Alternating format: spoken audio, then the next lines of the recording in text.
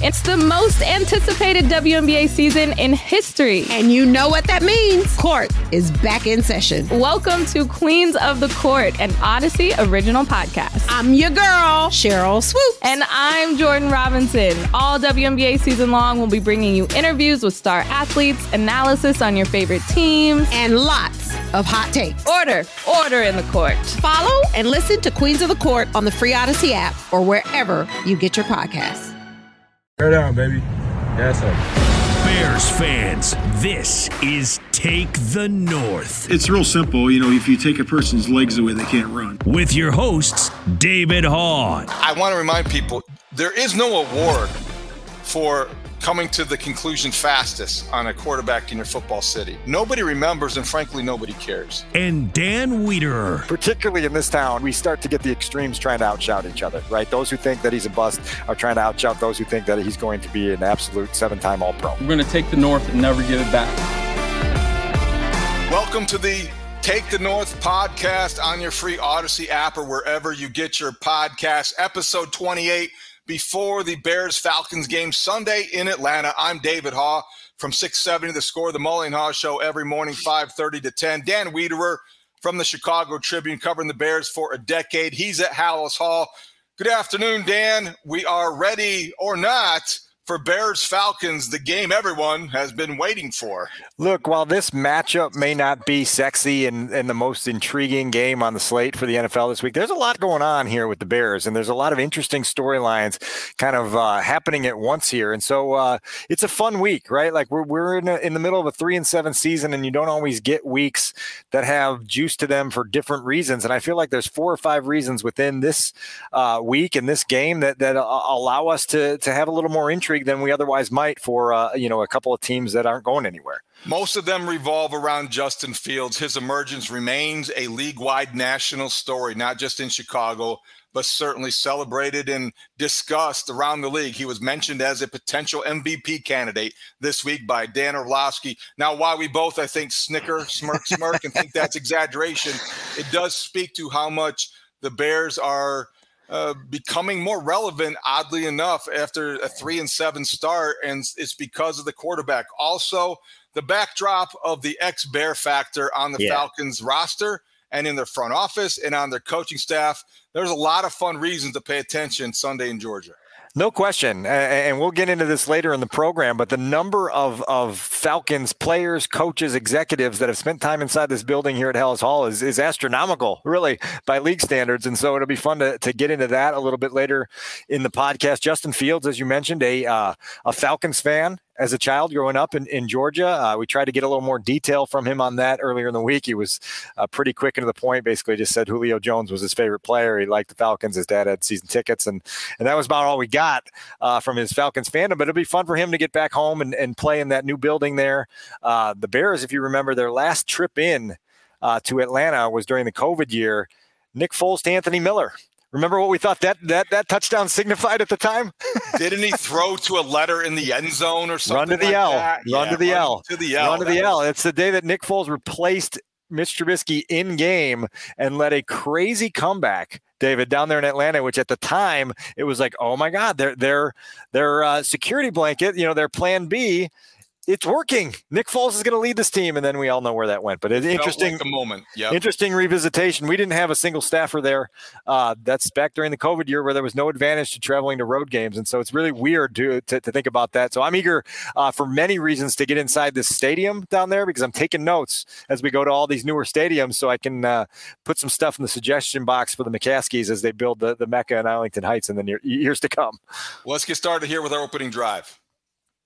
It's time for the opening drive. All right, so I think that we can refer to it as Justin Fields fever. There's been a race to try to find him a nickname. Franchise Fields is as good as any.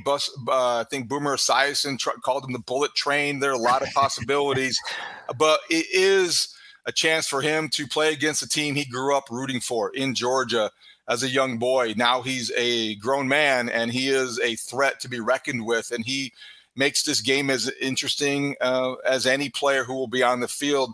Dan, this has been a week of continued hype, as we alluded to. Kind of interesting to consider a lot of things when it comes to Justin Fields this week. No question, right? I mean, there's a lot of layers to the Justin Fields storyline this week. The storyline for Justin himself is, all right, how can I continue to build on the momentum that I've shown and hopefully eventually here break through with a victory that sort of puts some punctuation on some of this growth. But look, like, we're going to walk into a building where the man who drafted Justin Fields is going to be an observer, right? And Ryan Pace was so convicted in his second big swing at drafting a quarterback in Justin Fields that he jumped up 10 slots and was confident that he had landed the quarterback that was going to change the Bears' future. Now, in Pace's eyes, David, he thought that was going to change the Bears' future for him, right? Like, that they were going to be able to watch this thing unfold and carry into the future, and they're going to be able to oversee his development. We all know the reasons that didn't happen, and we can get into more depth on those because I think they're relevant to the place that the Bears are now and the place the Bears maybe could have been. But I can't even imagine the conflicting emotions that have to be inside Ryan Pace's head and inside his gut as he's watching this player that he believes so strongly in tear up the NFL for the team that he was fired by just 10 short months ago. Well, tell me this is wrong. While we play the hypothetical game, tell me this is wrong, that if Ryan Pace, who was convicted enough about what he saw in Justin Fields to trade up to get him, to draft him, had he drafted Justin Fields where he did and then delivered an edict and a mandate to Matt Nagy, who was his coach at the time, you will play Justin Fields from day one. He will enter minicamp. He will enter training camp. He will enter week one as your starter, because this is where we are going. And this is who we're latching our jobs to, our careers to. And we're going to go as far as he takes us. What do you think might have been different?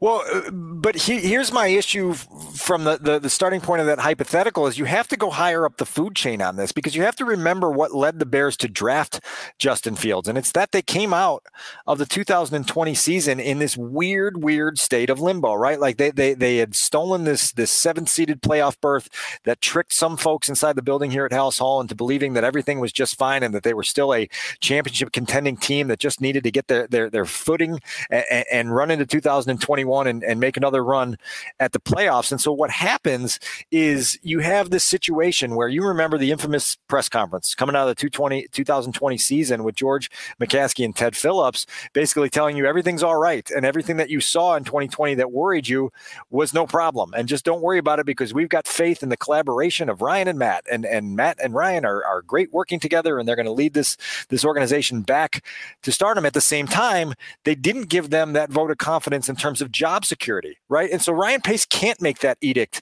to Matt Nagy, do this or else, because both men waltzed into that draft believing that they had to be a competitive winning football team in 2021 to save their jobs. And so weeks before they draft Justin Fields, they sign Andy Dalton. And the plan was Andy Dalton can be functional enough and experienced enough and veteran enough to give us a chance to be in the playoff race, right? If we start a rookie who's obviously going to show flashes of brilliance, but also have difficulty consistently winning games as a rookie goes through the growing pains of being a rookie quarterback in the National Football League, you are setting yourself up, right? I know there's this revisionist history, right? Like that Matt Nagy should have started Justin Fields from day one. Well, guess what happens? They go 5-12 and he gets fired, right? And so his options were go 5-12 with a rookie and get fired, or try to start a veteran that you believe in and try to get to 9 or 10 wins and save your job and then start the Justin Fields experience. But that, David, is why I think this conversation is so fascinating, because it's all about where your timelines are at and why can't the Bears ever get their timelines matched up so that this stuff works in a fluid manner? Okay, so what's a better hypothetical? You've been talking to people. You've been considering what this may or may not have been like with Justin Fields and Ryan Pace. And Pace's presence there, I think, is a more obvious trigger for the imagination than, say, Phil Emery, who was also on the staff in the front office. That seemed like a very long time ago. Ryan Pace so long ago, just last year. So what to you is a more feasible, if you will, hypothetical to consider?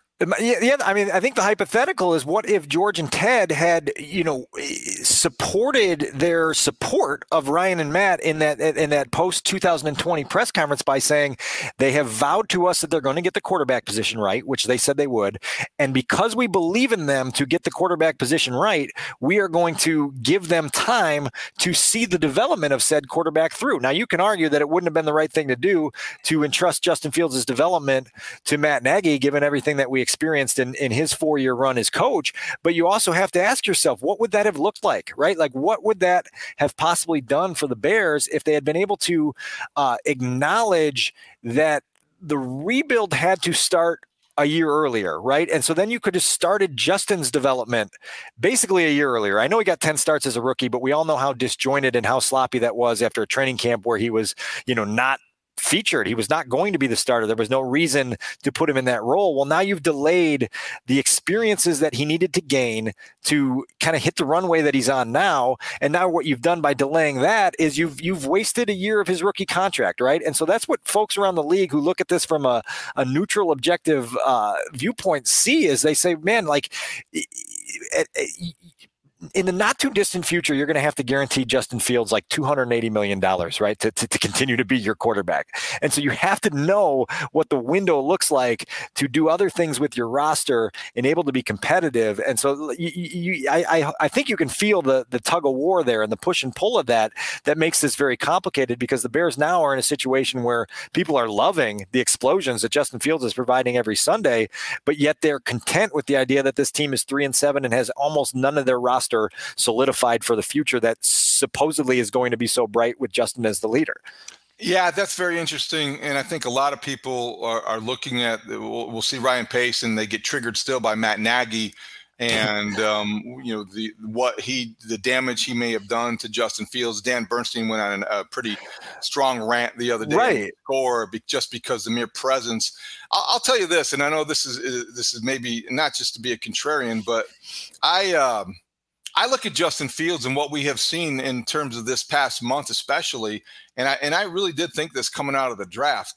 I don't know, as much as I can acknowledge that the way they handled Justin Fields wasn't the way that you develop a first-round draft choice at quarterback, a guy who's now your franchise guy. And I think that he didn't show the pliability in terms of the schematic approach that Luke Getsy certainly has.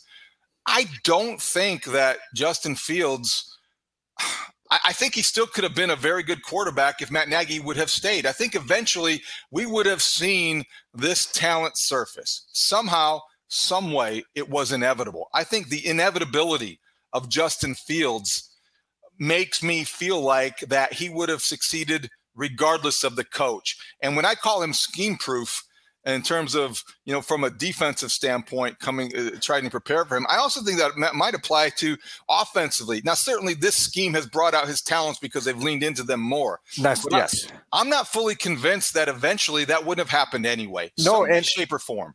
And that's why it gets fascinating, right? Because, listen, I had a discussion with someone that I won't name on the podcast, but it's somebody that is one of the few people in Chicago that would probably register as a Nagy apologist, I guess, at some point, or at least a pro-Nagy supporter, right?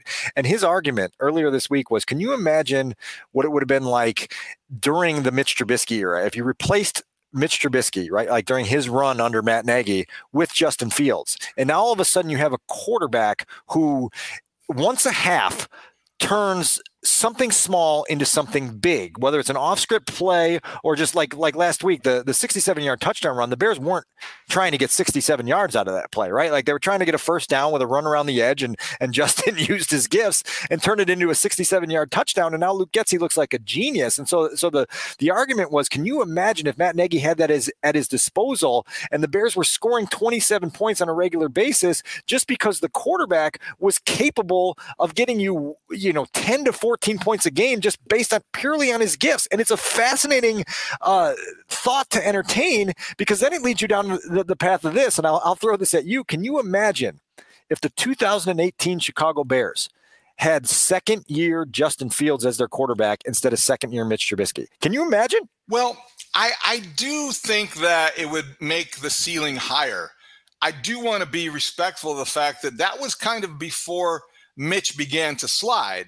That was when Chicago still embraced and loved Mitch, because he was, and I know everything is relative, but he was a Pro Bowl alternate that year. So he wasn't like ditch Mitch. No doubt. So, but I will allow you this. That possibility, that fun hypothetical, makes you wonder how good they could have been because of the explosive nature that they didn't have.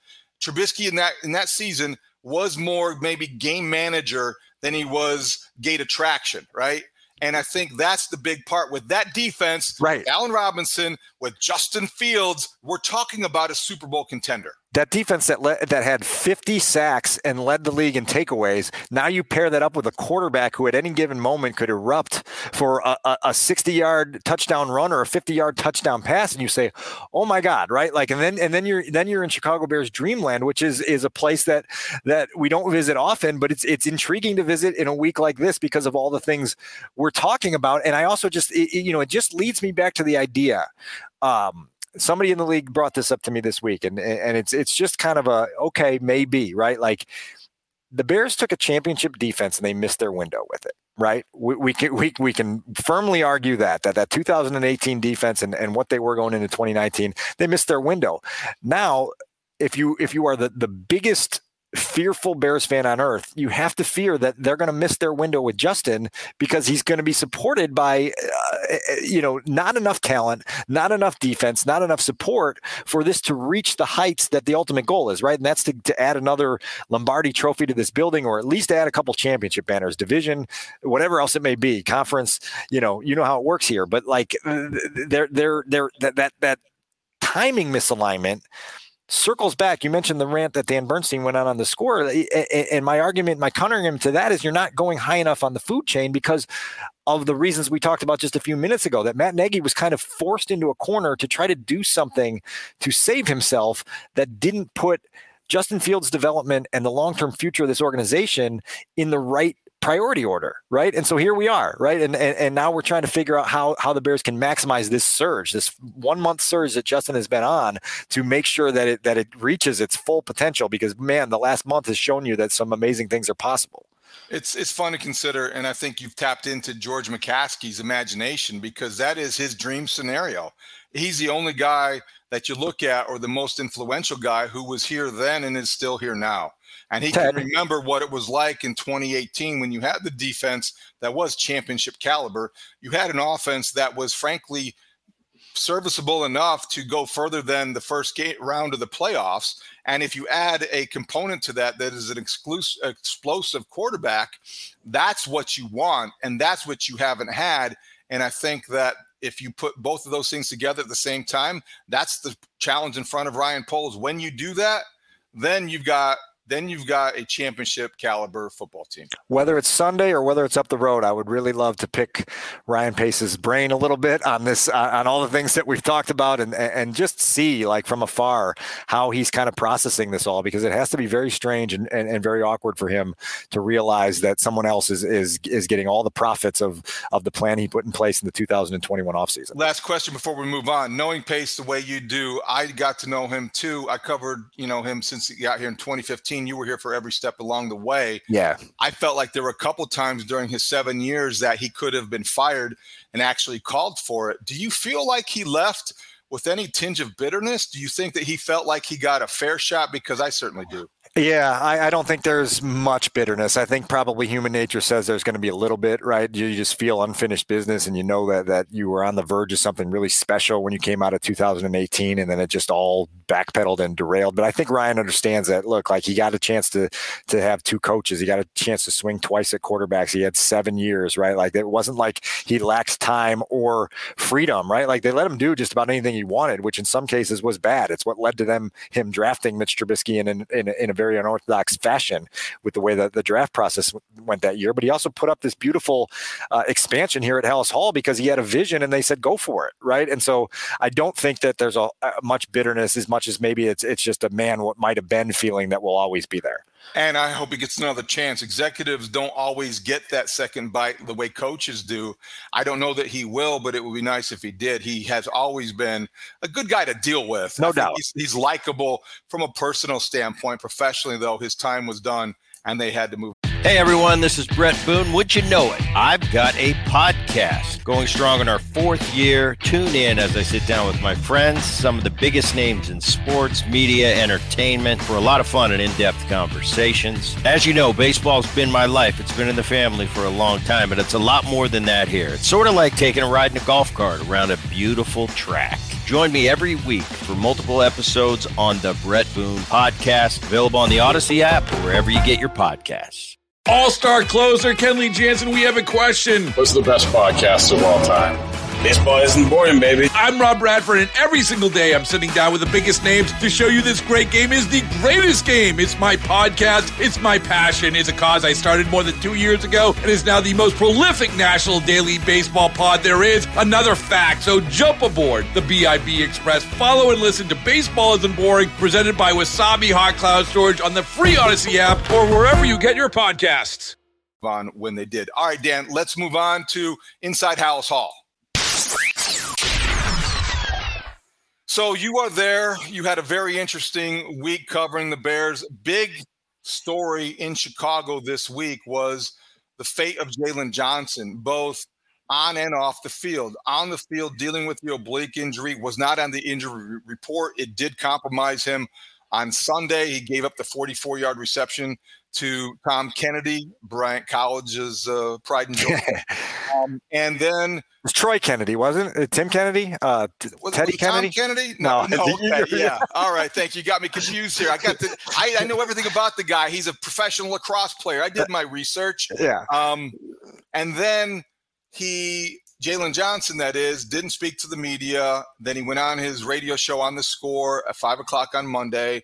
And then he spoke to the media the next day. And he did almost not contradict, but he pushed back a little bit and said that it did affect him from the first play, which I think was an interesting, subtext to this. So you talked to Jalen Johnson on Thursday at Halas Hall. Where do you want to go with this? Because I think it raises a couple interesting issues about injuries, playing through pain, and also just the public responsibility of professional athletes. We can go all those directions because I think this is the perfect forum to have this discussion because we got inside information, we've got context, we can put things into perspective for people to get a better understanding of things. This is this wasn't originally on our menu to talk about, but I think it was a necessity for us because we can have this conversation at a level that's enlightening for our audience, and so it's almost an obligation that we do so.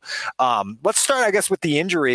And then we'll move on to just kind of the media back and forth, which I think is a fascinating discussion, and it'll be interesting to have that. But I do think that Jalen deserves credit for gutting it out on Sunday, right? And telling the coaching staff he could play. And then even afterwards, in acknowledging that he didn't play his best game, saying, I still feel like I did some things that helped us, right? And maybe there were some moments that I should have helped us more, but I'm always going to err on the side of, I'm going to put all I have out there, and hopefully it can be beneficial.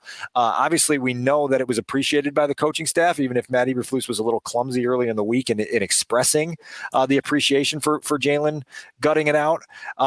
But he's also not on the injury report this week, right? And so that tells you that they expect him to be at 100% full strength. And it's very odd to have a guy that dealt with as much as he dealt with coming out of the Dolphins game, going into the Lions game, and now suddenly he's not on the injury report and he's full clear for Atlanta. So it'll be interesting to track his play Sunday because it'll point us in a direction that we want to go.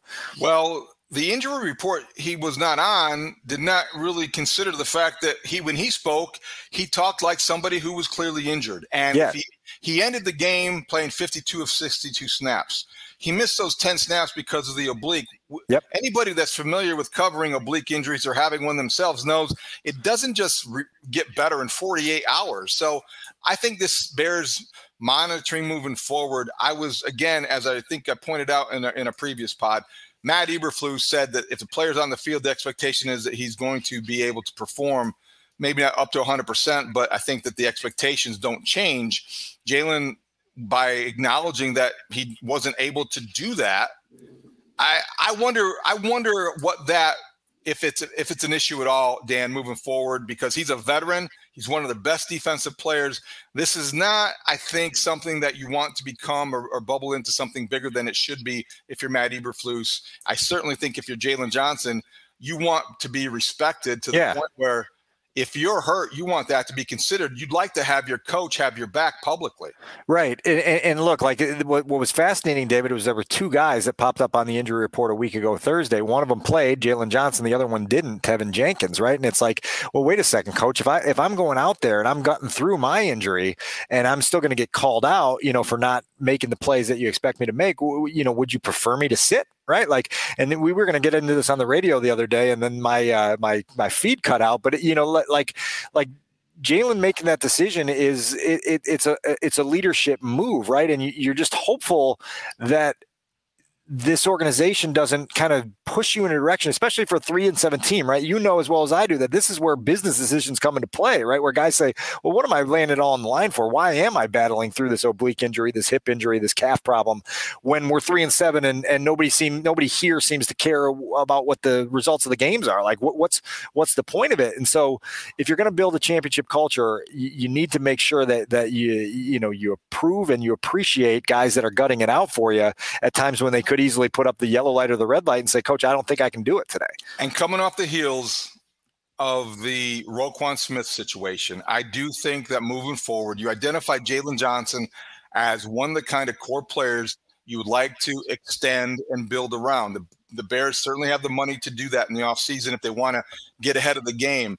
I will be fascinated to where this goes and wonder if these kinds of things, which tend to be, they got in the way with Roquan Smith. I contend that trade was made as much for personal reasons as they were for football reasons. The personal reasons interfered, and I don't want it to get to that case or that point with Jalen Johnson because he's a winning player, and you want to retain guys like that. And so I don't think it will get to that point, Dan. But these are little hints along the way you can't ignore. No, you got to keep tabs on it, just as you have to keep tabs on Jalen's ability to meet his professional responsibilities, right? Okay. And I know you had a lot to talk about. I'll give you a little bit of a context just for those who don't really understand post game of an NFL game, right? Like, so there's a lot going on at once. Like both locker rooms of players are open at the same time. There's two separate places to go talk to one team versus the other team. The Bears locker room at Soldier Field is 200 yards away from where the press conferences are held, which usually is Matt Eberflus and Justin Fields, or the head coach and the starting quarterback. And so there's a lot going on at once. And so the Matt Eberflus press conference had already started. There was half the media corps was down there, right? Like tending to that business. And Jalen Johnson was still getting dressed and cleaned up after the game, and through a spokesman had told folks that he wasn't going to talk after the game on Sunday because he just wasn't feeling up to it. His promise was, hey, I'll do so on Monday, right? Like, just get me on Monday. Well, so, okay, for a player like Jalen, who's been really good with the media for the entirety of his 3 years here, you say, okay, no problem. Just get us tomorrow, right? Like, come Monday at the podium. Well, then Monday, we thought we were going to be talking to Jalen Johnson at the podium. And then all of a sudden, Jack Sanborn popped up out of the Jack in the Box here that is Halas Hall. And to add to that, because I know you have thoughts on this, 2 hours later, Jalen does his first media availability with the Score with I guess it was Matt Spiegel and Anthony Herron on Monday evening. And so now all of a sudden you have a little bit, I wouldn't call it a controversy, but it's just a storyline, right? I guess would you call it something in between a storyline or a controversy? Well, everything with the Bears is a potential storyline, and I think everything gets a little magnified, but certainly it was a decision that you had to look at because of what he said once on the radio when he didn't previously shed light on what happened to him injury-wise, what went into the decision for him not to play those 10 plays or to go back onto the field when he did, what happened on the 44-yard pass. Oh, by the way, that penalty that he was called for that changed the game and negated an interception, what happened there, and what was it about that Lions coach that was lobbying the referee that was newsworthy?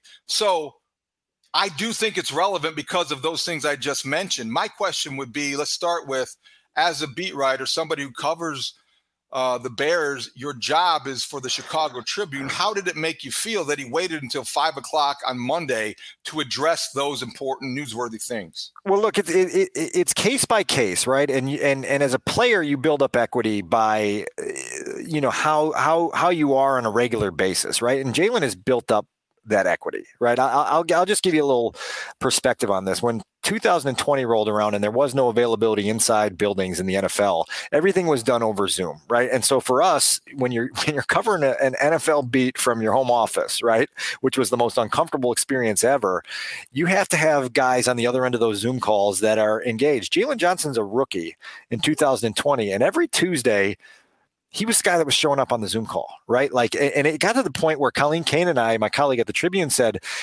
Jalen has been so good that we want the Bears to not bring him every Tuesday because we don't want them to burn him out, because he's so engaged and he's so honest and he's so okay with the back and forth of the process, right? So he builds up that equity. 2021, Jalen was my personal vote for the Jeff Dickerson Good Guy Award because I thought he was that good in terms of being available, being honest, being capable of doing the back and forth in a process. So I bring that up because there is equity. So if a guy one time after a game says, man, not today. I just don't want to say something I'm going to regret.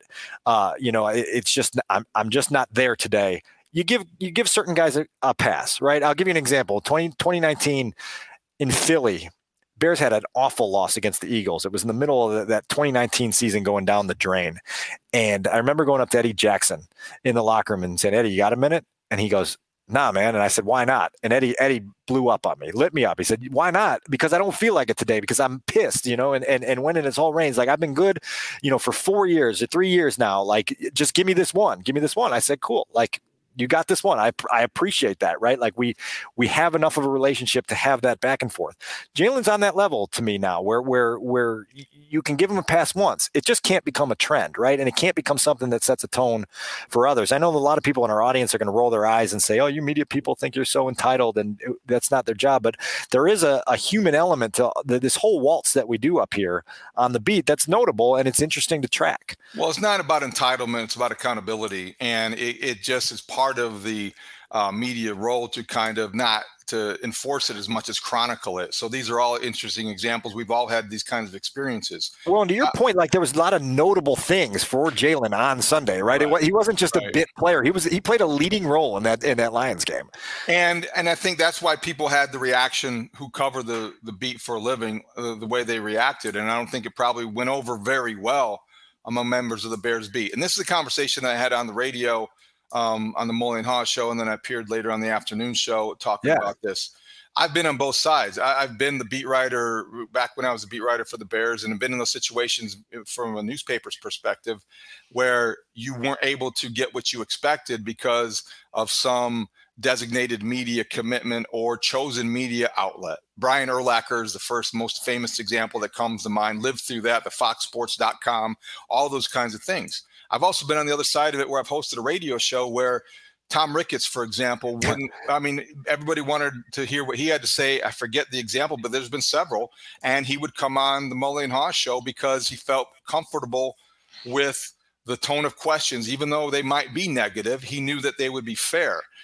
So I got both sides of that. The one thing I think people do need to understand as they roll their eyes and they look at the media talking about this is that, the relationship between, say, the beat writers and the players they cover and radio hosts and the guests that they have, they're subjects to people who you cover. They're guests on your radio show.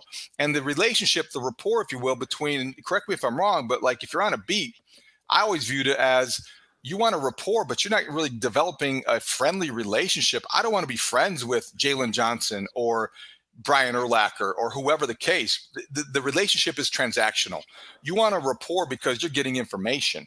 Whereas when you're a radio host and you're having them on the radio, it's more about entertainment than it is information, or as much. You have to try to find that balance. Yeah. But you do have a different approach, and it might be less threatening to a guy like Jalen Johnson to come on the show, a show that is a segment that is all his. The last time he was on that show, the host was wearing a feather boa. So he's not looking at it as he's going to get grilled. I'm just being real. I'm not being critical of anybody. I just know that's the environment that he knew he was going into. And that's why I think it had to have influenced his decision-making process here. And I get it. So it's not something that with Jalen Johnson specifically, you're going to hold against him because he has been very good as a professional. been responsible. But I expect him to be going forward too. Yeah. I would say this. I don't like the word transactional. It kind of sits wrong with me because I think there is a level, and you know this as well as anyone, there's a level of relationship building that's important, and stamping it with a transactional label, it just feels like cold, right? It just doesn't feel like it's a human thing. And that's part of what's here. And one of the things Jalen said on the radio show on Monday, I actually sat down with him for just a couple minutes for an aside chat today in the locker room, just to talk about this a little bit, just to understand where he was coming from a little bit. But he said on the radio on Monday with Spiegel and Ant Heron that look, like he wants people to see him as a human. And I said to him today, I said, Jalen, like one of the best ways to create that is for us to be able to connect, right? Like, and if we can't talk to you in the locker room and we can't talk to you after games, and that connection won't be there, and then it becomes harder to have that, like, oh, this is a human being, this is a person that I deal with on a regular basis, and so there's that element to it.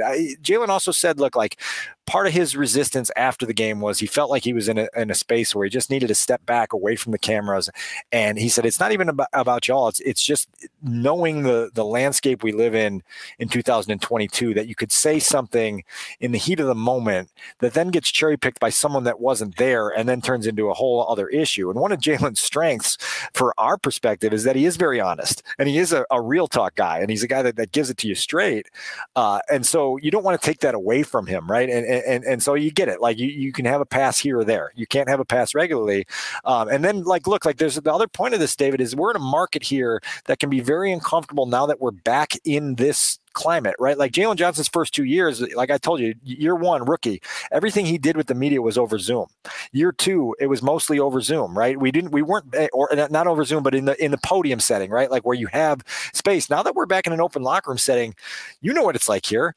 14 cameras will come to your locker. There'll be a swarm. Even Wednesday, when Jalen was talking to the media, he was getting hit in the face by TV microphones. And what he said to me today is like, look, like that does not respect me as anything more than a piece, right? Like in what you're trying to get on a daily basis. Like I'm a person, like when your microphones are hitting me in the face, it's off-putting, right? And so it makes me less basically wanting to do these kind of things. And so there's a lot here. And I know we've talked about this for probably too long, but I will say that Jalen's a fascinating guy to have this conversation about, because he isn't a guy who's evasive. He isn't a guy who's resentful of the back and forth. And so when he finds the need to take a step back, it's noteworthy. And then you just got to kind of sift through it and see where it goes. And I'll just say that from my conversation with him today on Thursday afternoon here in the locker room, I don't expect this to be a recurring thing with him, and that people are still gonna love who this guy is as a football player and as a leader and a personality on this team.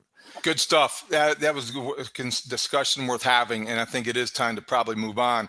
So, Dan, also at Halas Hall on Thursday, Luke Getsy spoke about how the approach to this offense with Justin Fields, his emergence, and how the next step involves maybe, winning a game and the value of winning a game and how it does build belief and confidence. How would you describe what Getsy said today, and what kinds of things stood out to you?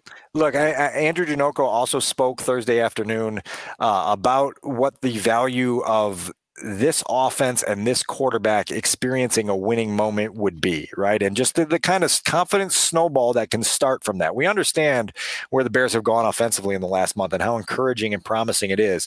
There is a piece of this that requires winning, and it requires winning against teams that you can and should beat in moments that are in your control, right? And so when the Bears fail, as they did on Sunday, to capitalize on a 1-point deficit with the ball and 2 timeouts and everything in your control to go win that game, and you fail, it's a missed opportunity. Is it something that derails the long-term future of this organization? Nope.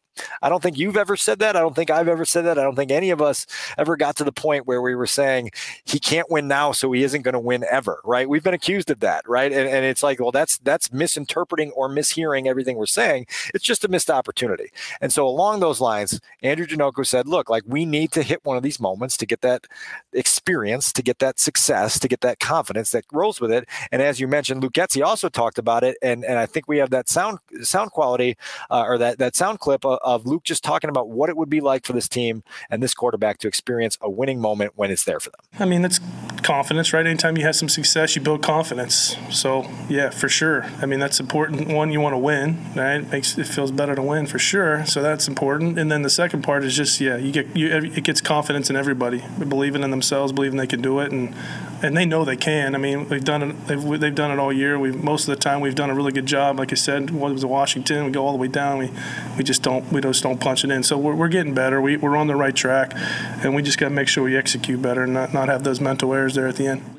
Okay, so that was Luke Getsy talking about the value of winning, and I do think that our interpretation of how important winning has been somewhat overstated, misrepresented. It's been caricatured for sure. Yeah, it completely has. And it's just kind of beside the point, because I don't like when people react to the coverage of the coverage, and I don't want to get down that road, because I think it's kind of irrelevant anyway. But when you talk about Getsy and you talk about just the overall growth of Justin Fields in this offense, and I think that he mentioned confidence, and it's easy to see the connection between Justin Fields' confidence level and his execution level. So I don't think that it's a reach to extend that to, once they have a win here or there, it's going to just be even more evidence and proof, and the growth will just continue, because that is the next step. And let's face it, the passing game is part of that evolution. And when you have 13 yards passing in the fourth quarter,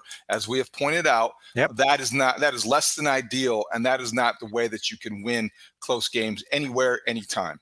And that's an offense situation, right? Let's just be very clear again. It's an offense situation. That's receivers, it's tight ends, it's offensive line, it's quarterback. Nobody has ever said we're blaming Justin Fields for these last two losses. We're just saying it would be really nice for him to take his offense down the field and win a game, right? Especially when it's there to be won. And so that will come at some point. There will be a game. Every quarterback who starts for a long time in this league experiences it. And then does 1 become 2, become 3, become 12, right? And can you get that going in that direction? And that's what we're curious to see, because ultimately, if your long-range goal is to win championships, you need an offense and a quarterback that can step up to those crunch time moments and hit them, right? And hit them out of the park more often than not. And so it'll be really fun to see that evolution and see where they go from here. So Justin Fields talked this week about having heavy legs and the physical toll that the season has taken on him. I worry, I guess on the radio, I mentioned this on the Mully and Haw show, the mental toll as well is something you have to keep an eye on. That didn't stop him, the physical toll or mental toll, from staying late with Chase Claypool after practice to work on chemistry, to work on timing, because, Dan, we've got to see Chase Claypool more than we did against the Lions. I think everybody recognizes that. Everybody realizes that. What did Luke Getsy have to say about that? Yeah, and we'll put those words in his mouth here in a second, but I just asked him directly. I said, listen, Luke, there's a lot of outside curiosity right now about the timeline for Chase's emergence. There's probably a little bit of impatience of people wanting to know, look, we gave up a second-round pick to go get this playmaking toy for Justin Fields in this offense to use. When is it going to be kind of turned loose to its full degree? And Luke, he handled it really well and provided a contextual answer that's worth listening to. Yeah, that's probably a more difficult question. I think I mean, if you're watching us play, right, and you kind of see how the thing kind of flows, and there's a lot of moving parts, and we include a lot of people in what we do, and so I think it's not as simple as, like, if you're watching some teams like I'll just use my past history of, like, in 2014 we lined up in 2x2 or 3x1, and you lined up Devontae, Jordy, and Randall, and Aaron's your quarterback, and that's it. Like, that was like, so if someone popped in that offense, it would probably be a little easier because you just plug and place. Where we just have a lot more moving parts as far as specifically one guy with the way we're going right now to isolate, maybe is the best word. So he's having to learn a lot, and he's done a tremendous job. I mean, to pick up as much as he's done in 2 weeks is pretty impressive. So I think the opportunities will just continue to grow. I think his role continues to grow, and we're on the right track. I feel like with Luke Getsy talking about Chase Claypool and what to expect Sunday against the Falcons and moving forward, Dan, I feel like about this the way you feel about Jalen Johnson.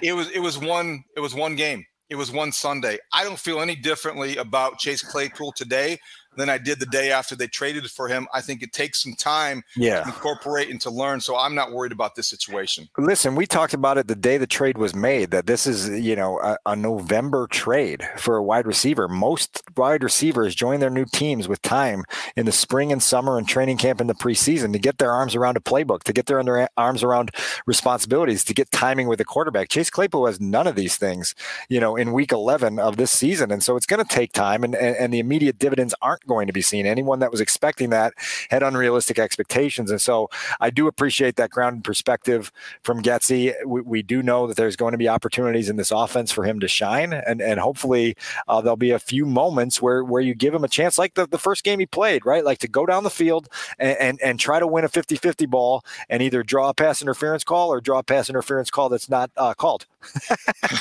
Exactly. Speaking of wide receivers, Velus Jones came up today or Thursday at Halas Hall, and special teams coach Richard Hightower talked about Velus Jones getting back into the mix potentially and what he needs to do that. With someone like Velus, just in your career when you have a young player that you just want to get kind of over a hurdle, whatever it is there any replacement for game reps? Like, I mean, you can maybe see he's gotten to a point in practice, but can you really ever know until he gets that chance in the game to show you that he's figured it out? Yeah, you know what? That's an outstanding question. And I don't really know if you can. I mean, that's what the preseason is really for those young guys. But if you guys remember, Velus only played in one preseason game. So what happens when that happens? Not his fault. Like, he should, he wanted to play. He couldn't play, He wasn't healthy. So what happens? He missed 2 preseason games. And what happens in the season? He has his 2 preseason games play out during the regular season. And what happens if that happens in the preseason? I don't count. He'll be all right. But if it happens in the regular season, when the game's on the line, then it matters more, right? So that's unfortunate for him, but that's what you saw play out. He never got his 2 preseason games. And as a pro, he needs to make it happen in the regular season. We can't make an excuse for the preseason, right? But that's what happened, guys. So it's real easy. Now, if he ever gets a chance again, we'll see what happens, right? Because his preseason's over now. Dan, I have a lot of respect for Richard Hightower. It sounded a little bit like excuse making to me.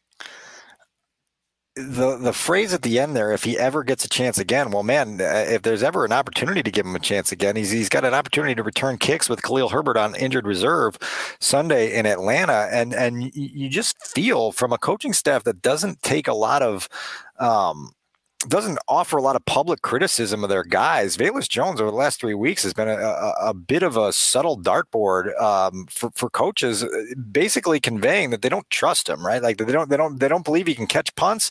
They don't believe that he can help them on special teams. They don't, sense that he's ready from a knowledge standpoint to understand all the formations and the shifts and the alignments and the route options that are within this offense. And so now he's a healthy scratch for 2 consecutive weeks. And it's important, David, because this isn't just a day 2 pick. It's the first receiver that you took in the draft, right? In a year where you knew you needed receiver help. And the Bears opted to go with defensive backs in round 2 in Gordon and Brisker in April and address their receiving needs later. But when that guy then becomes a total non-factor in the development of your quarterback and your offense, it's problematic because now it leaves you more holes to fill in the 2023 offseason that you probably shouldn't have to fill if you were able to do that in this cycle. I agree. That's why this is a 7-game audition for guys who want to leave a mark and make an impression. Velus Jones, to me, falls in that category. Also, the opportunity for 10 additional touches that were Khalil Herbert's. What do you do with Velus Jones? Gadget guy could be somebody who benefits from that by getting a couple extra touches, jet sweeps, line up in the backfield, use him the way they do Deebo Samuel. I don't care, but I think he's a weapon if he has that kind of speed, and you pair that with Justin Fields, there's some dangerous possibilities. But Dan, do we attribute all this lost opportunity and squandered potential on the fact that he had a hamstring injury in preseason? That's what I heard when I heard the special teams coach talking about not having that time to develop him. Yeah, no, I don't attribute it all to it. I think it's certainly a piece of the puzzle, right? And you understand what kind of that experience can do to get a guy going. But there's more going on here in terms of his mastery of what they want him to do. And then obviously you just have the 2 high-profile muffed punts and then a dropped deep ball in Dallas that prevent you from earning confidence, right? And earning confidence and trust from your quarterback, from your coaches, from your head coaches, your assistant coaches, everyone involved. This is not where you want to be with Velus Jones, even though it's 11 weeks into his rookie season. You can talk all about his maturity and his ability to handle adversity and all those other things. What he needs to be able to do is handle the football, right? And be able to help you in those ways. And if he's not, it's a small subplot, but the more you add up the small subplots to see how far away they are from having a roster that is of championship quality, you say, man, this, again, we go back to our first segment. You don't want this Justin Fields highlight reel to be accompanied by a bunch of seasons that are like, it just didn't hit this year. We'll figure it out next year. All right, let's bring in our ace producer, Adam Studzinski, so we can make our predictions this week. Bears and Falcons, Sunday in Georgia. I think the Falcons are favored by at least 3, depending on what time you made the bet and where you made it. But I think we can safely say the Bears are heading into Georgia underdogs. What do you think, Studs? Oh, man, this one was tough. I landed on the Bears because I'm basically picking with my heart on this one. And but we're at the point where I have trouble predicting the games because every game for the last 3 weeks has been the same game, and the Bears end up on the short end of it because of basically the same reasons. I just also think that the Falcons, you watch their games, and they kind of are just almost – it's like they're begging you to take the ball away from them at times. And so I feel like the Bears are just due to finally get some turnovers and not look terrible on defense, but they probably still will. I got them winning. I got them 27-20, Bears winning. And, hopefully I think the offense is definitely still going to move the ball because the Falcons defense, especially their secondary, is largely terrible. So we could probably get a similar game to the way we did last week. I think the Bears end up on the winning end this time, though.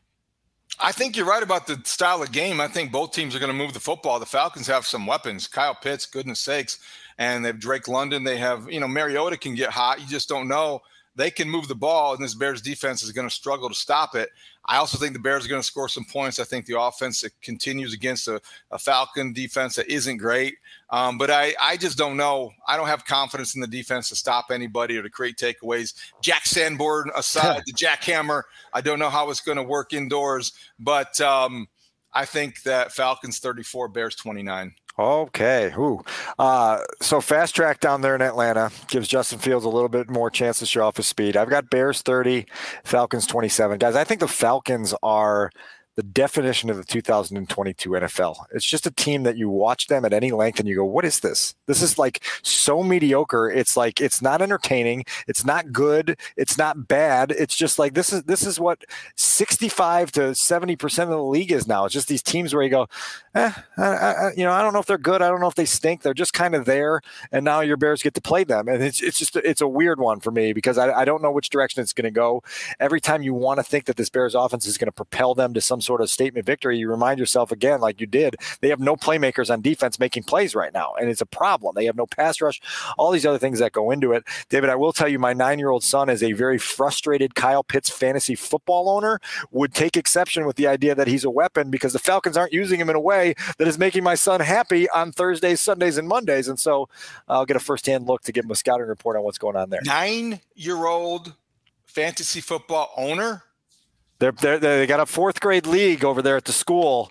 Okay. It's a pretty good one. It's been pretty competitive, but it's been pretty entertaining to watch. My wife is like, my God, all he does is talk to me about fantasy football. I said, buckle in, it's going to be 30 years of this. So next week on the parenting pod. All right, let's have some fun with a Falcons draft. So, Dan, we know there are a lot of ex-Bears on the Falcons payroll, and we were reminded of that when we heard Alan Williams, the Bears defensive coordinator, wax eloquently on Thursday about one of them, Cordero Patterson. He's strong. He's fast. He's physical. He can catch the football, so he has different elements in there. They put him in the backfield, and he runs the, you talk about a receiver that has the whole route tree. He's a running back that has the, I'm just making this up, the run tree, so to speak, that he runs inside, he runs outside, he runs powers. So it's not one thing where you say, hey, when he's in there, he's going to be running perimeter runs. He runs them all, so you have to defend him like a running back. And then when they put him out wide, you have to defend him like a receiver.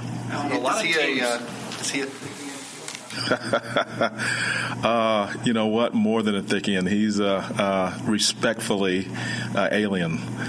So he can really, there aren't many, he's a planet guy. There aren't many guys like that on the planet that are that big, that fast, that can do all that that he does. So respectfully, he's just a good football player that does it all. There's no question about that, David, and it's been really interesting. So Cordarrelle Patterson was I was in Minnesota still when Cordarrelle Patterson was drafted by the Vikings in the first round, and he's had this career that's been kind of strange, right? Between the Vikings, the Raiders, the Patriots, the Bears, now the Falcons. Everybody's been enamored with the skill set and the tools and the versatility and all the things that he can do. But it really wasn't until last year in Atlanta that it all came for an entire season into this form where you're like, man, this guy isn't just a potential, annual all-pro kick returner. The guy can really be a force offensively. The Bears are going to have to deal with it. We know what he did here during his time in Chicago. It was sometimes cool, mostly special teamsy, but never explosive enough. And now he's found this new life in Atlanta, and he gives us the entry point into this fun little ex-Bears Falcons draft that we're going to rapid fire through here, because there's a lot of guys in Atlanta that have spent time here in Halas Hall, as we mentioned. And we'll bring in Adam Studzinski too, because the rules are we take one player and one ex-player, and you have to alternate in your choice order. So we're going to have a ex-Bears draft of Falcons. So we've got two former executives, Ryan Pace and Phil Emery. 5 former coaches, which we'll go through as we pick them, and then players, 10 total players. This includes Eddie Goldman, who he's retired, but he's still on the Falcons reserve retired list for this season. But he's still a guy. He's eligible for this ex-Bears. And he's still stopping the run as well as some Bears defensive tackles this year, and has as many tackles as those guys as well. So Eddie Goldman is in place. Studs, you can have the first overall pick of the ex-Bears Falcons draft 2022. Oh, this one's so easy for me. I got to go Nick Kwiatkowski. I love that guy. Oh, my gosh. That's such a meatball pick. Oh, and I mean, come on. The guy named Studzinski is going to pick the fellow Ski. Shocking development here. All right, I was legitimately, I loved him when he was here, mainly because of the Polish last name thing, but also, he filled his role pretty perfectly. I actually thought they should have signed him instead of extending Danny Trevathan, and we all saw how that worked out. So there was a game here, I think it was 2019, where Nick Williams and Nick Kwiatkowski both made big plays in a Bears victory early in that season, and that's when Kwiatkowski earned the nickname from Khalil Mack as White Nick. It was Black Nick and White Nick, and so Nick Kwiatkowski is still affectionately known here by 2 nicknames. It's either White Nick or, as John Fox used to call him, Kwitolski. Okay. All right, Wiederer. Or what did Chris Chelios call you? Wiederer. In interest of misnaming people, you get the second choice. I mean, I'm taking Patterson, and we're just going right on the third pick, because I mean that's the no-brainer. It's Cordarrelle Patterson. Because of the future Hall of Fame status, didn't Alan Williams say he would have a gold jacket if he played defense? Was he talking about? Yeah, maybe. Was he talking about Patterson? He was talking about. It was in an answer about Patterson. And he compared him to Ronald Curry. If you remember Ronald Curry, you probably do, David. I guarantee you, Studs doesn't remember him, but he came out. He was a basketball and football player at UNC, and then ultimately went on to the Raiders. So you're taking, of course, Cordarrelle Patterson. Okay, I'm going to take a coach. I'm going with my guy, Ball State graduate, former defensive back, former Bears secondary coach, John Hoke. The secondary coach for the Atlanta Falcons, all-around good guy. John Hoke is my number 1 overall pick. Go ahead, Adam. Okay. You pick second, and you have to pick a coach or an executive. Okay. Well, in that case, I am going to go with Ted Menachino. I don't know. I don't have a particular reason for that. I just always like someone's got to coach your linebacker. Yeah, exactly. So, right. and I always liked what I heard from him, and I always liked the stuff that Grody would bring back from him from Hallis Hall, and the score was always good. So I never met the guy, I never spoke to him, but he seemed like a decent enough coach, I guess. So I'll take Ted Menachino. All right, that's a good one. All right, Dan, go ahead. What's your number 2? All right, I'll go from the coaching ranks as well, and I'll take Dave Ragone, who was here as a quarterbacks coach for a long time, stuck around through a couple of regimes, was a close tutor to Mitch Trubisky during his time here. But and you picked him. I mean, you still picked him. He's moved on to a lot of Mitch stink on him. He's moved on to a coordinator role there in Atlanta. He loves Cordero Patterson. He's got the most out of him. So I can pair Rags with CP and feel really good about that built-in relationship that's going to lead me somewhere. Okay, I like to build from the ball on out. So I am going with because I have to take a player after I took a coach. I'm going the other side of the ball. I'm going with Germain Ifedi because this is somebody who tried to keep the peace with Tevin Jenkins, tried to be a leader. I need leadership in my locker room. I'm taking Germain Ifedi. Juan Castillo used to tell us all the time that Germain Ifedi was headed to the Pro Bowl, and we're still waiting for it. All right, Studs. So do I need to pick an executive? We only got 2 executives. Is someone going to get left out? They're going to be in the coaches. You got to pick a player now. You pick the coach. You have to pick a player or non-player and alternate. Okay, I get it now. All right. Well, I'm going to go with a guy that I honestly have never heard of, but I think it's just a funny pick. Michael Pruitt. I don't know who that is. I've honestly never heard of him. I don't know. He's a tight end. Tight end. All right. Well, there's my. I don't know how long he was here. He may have like 2 Bears receptions in his career. If we digging through the files, there may be 2 receptions there. I also think he's a Saluki if you're into Southern Illinois football. So there you go. He was here long enough to be overthrown by Nick Foles. That's about it. All right, Dan, I visited SIU when I was looking at schools. That's my extent. All right, that's close enough. I'm going next with Damiere Byrd because Damiere Byrd, man, remember Christmas weekend last year when Damiere Byrd, I think it might have been on December 26th, but that game-winning catch from Nick Foles in Seattle in the back of the end zone, which is one of the best catches ever seen by a Chicago Bears receiver. Damiere Byrd is my pick. Mark Grote's favorite all-time player, I think, Damiere Byrd. He would have every single report from Hallis Hall included a nugget about Damiere Byrd, for goodness sakes. Okay, I've got to go non-player. So I am going way back because I had this special bond at one point with Phil Emery, and that was dissolved and broken, maybe irreparably. I don't know. But at one point in time, I really liked Phil Emery. I remember covering him, had a good rapport and relationship. He was not a good general manager. I don't want anyone to mistake that, but that was a relationship that was pretty good when he was in Chicago. I will go all in on Phil Emery. David, don't you also have a good story about Phil Emery as a bouncer? Isn't there something in your background where you had a good story about Phil Emery as a bar bouncer? That's right. He was a bouncer in Detroit. And didn't he get shots? And at Wayne State. I think you're right. That's a great story. See, Phil would be the guy that you want in the locker room telling those stories because he has had tremendous life experiences. Yes, he was a bouncer. I think there was gunfire. I don't know if he was hit, but he's also a guy that lifts a lot. I like to work out. So Phil Emery is my third choice in the ex-Bear Falcon draft. Studs, you're up. All right. I was going to give you one last Phil Emery footnote, which is that he used to send 17,000-word emails to reporters often. I still have several of them in my files, Dad. And then this is tremendous reading when I have insomnia. All right. By the way, Michael Pruitt did have 1 catch for 6 yards in his 3-year stint with the Bears. So there you go. All right. I guess I'll take the remaining executive and I'll take Ryan Pace. And I'll thank him for drafting Justin Fields, and then I'll fire him. Like the Bears did. Exactly. Yeah. See, you guys didn't think this was going to be this much fun. It's great. Oh, I know. It's great. All right. Now I'm in scramble mode because I was going to take Pace next, and now I've got to scramble a little bit. And I'm going to take Eddie Goldman, even though it's going to be hard to find him. Matt Nagy had a lot of difficult time getting a hold of him via text or phone or wherever else, and then Eddie took the year off during COVID and then came back and kind of took the year off again. Forget about finding them. You got to motivate them. Yeah, that's right. I got to. But I look, I've got Rags and CP to help me motivate them. Okay. So let's go. So Eddie Goldman's my choice. I'm taking Damian Williams. Because I need a running back that is there. And I like he kind of like on the all airport team. He looks the part. he's going to make people think that he's good, that we have a good dual threat in our backfield, and then he's going to get injured. So I think everyone needs a player like that on the roster. Damian Williams for me. Running out of guys now.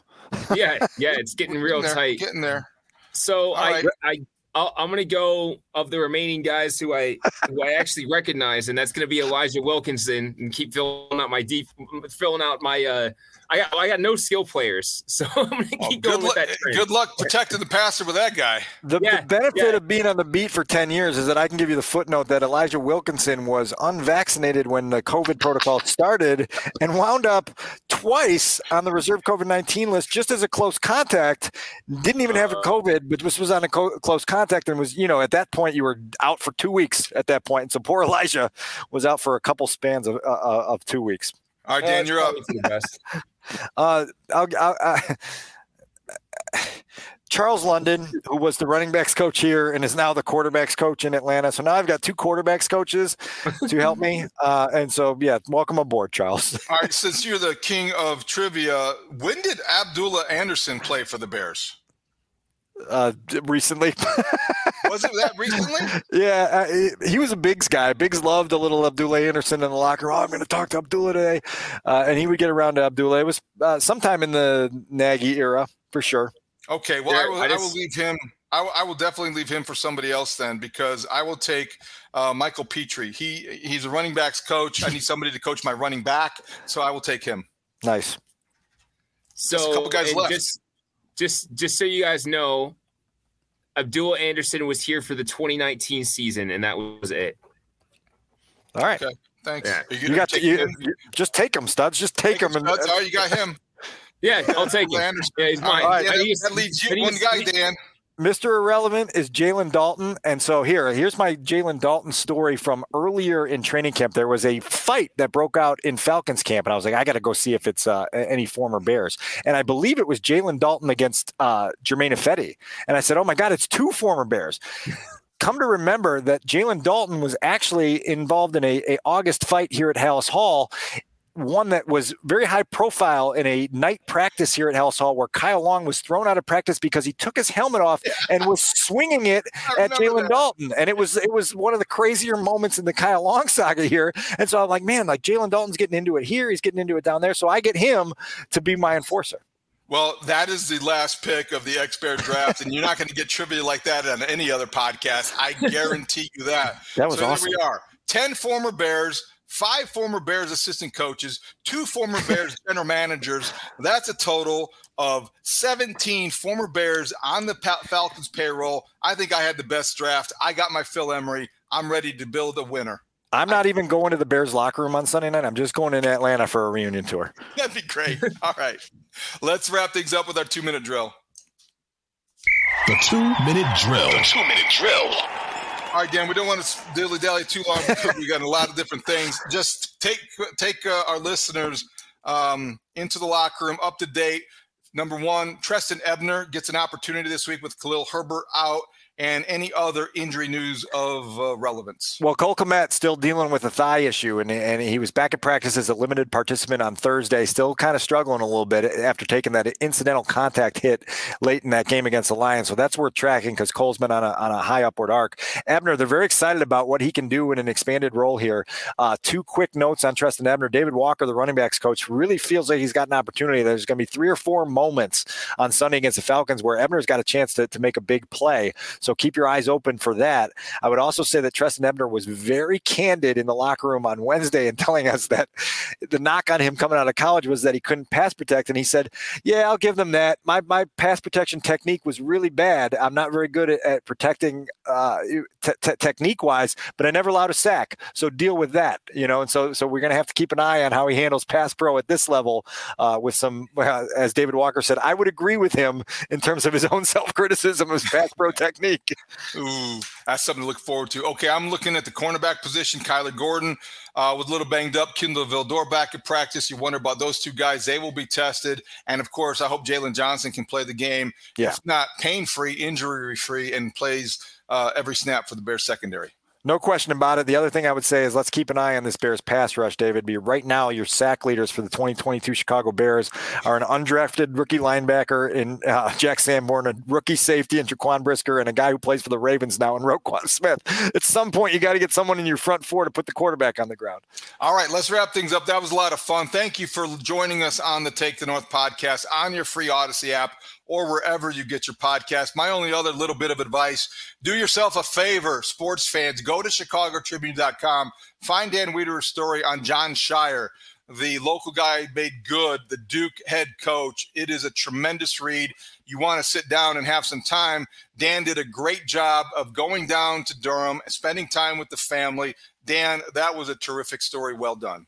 David, thank you for saying that. It was fun to work on. I go back with John a long ways. It was really cool to tell his story and to see his journey begin as Coach K's successor with the level of fearlessness and sort of eagerness that he takes into that. That was really cool. I'm going to tease one other thing that you can find at ChicagoTribune.com. Much less reporting involved in this one, but because of the conversations we've been having, some of them right here on this podcast over the last few weeks, I've given Bears fans a choose-your-own-adventure of how to process Justin Fields' fever and what huddle they want to get into to surround themselves with like-minded people that are seeing this 2022 Bears season through the same lens. You're going to have a chance to wind up in 6 different huddles, right? And you just go through it, figure it out, and see where you wind up. It should be a fun little exercise. That is a lot of fun. That's a great story idea. I look forward to checking that out because I haven't yet. I know that we'll be probably in the same huddle, and everybody will be looking at us, pointing at us like, look at those are the guys. Those are the guys. All right, thank you for listening. We will be back Sunday night with our reaction to Bears and Falcons from Atlanta. Please join us on the Take the North podcast Sunday night for our instant analysis of what you see. The Bears 3-7 go into Georgia to beat the Falcons. We'll see what happens next. Thank you for joining Take the North pod. We'll talk to you Sunday night. Great talk. See you out there.